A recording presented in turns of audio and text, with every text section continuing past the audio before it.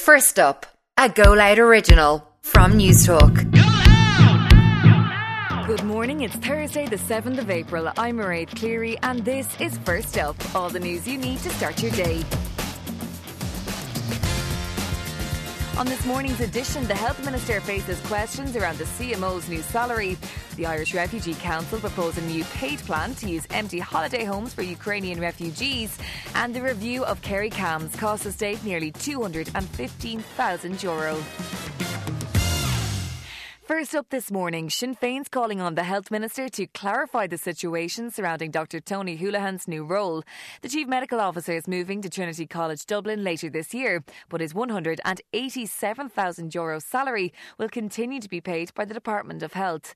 It's been described by the university as an open-ended secondment, a phrase which has raised eyebrows even within government.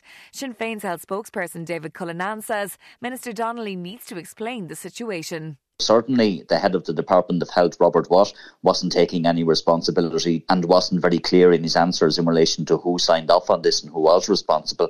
Ultimately, it has to be the Minister for Health. The Minister for Health has to make it very clear what the process was and the circumstances around it. People should get up to €400 a month for offering their unused accommodation for Ukrainian refugees, according to the Irish Refugee Council.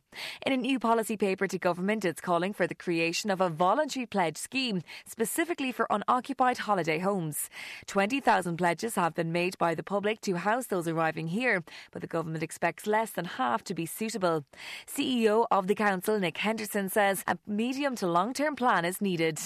We're recommending the creation of a voluntary holiday home pledge scheme. If you own a holiday home, it's vacant, you could pledge this to be used by refugees for, say, a minimum of 6 months. In return, you'd receive a monthly allowance, not at market rental rate. And this, we believe, would significantly assist in the accommodation of refugees.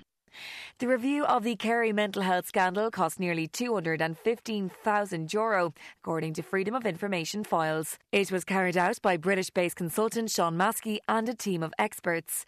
They found 46 children suffered significant harm due to over-medication by a junior doctor in South Kerry Cams. The government's finalising a compensation scheme, and consultant psychiatrist Patricia Casey says it's badly needed.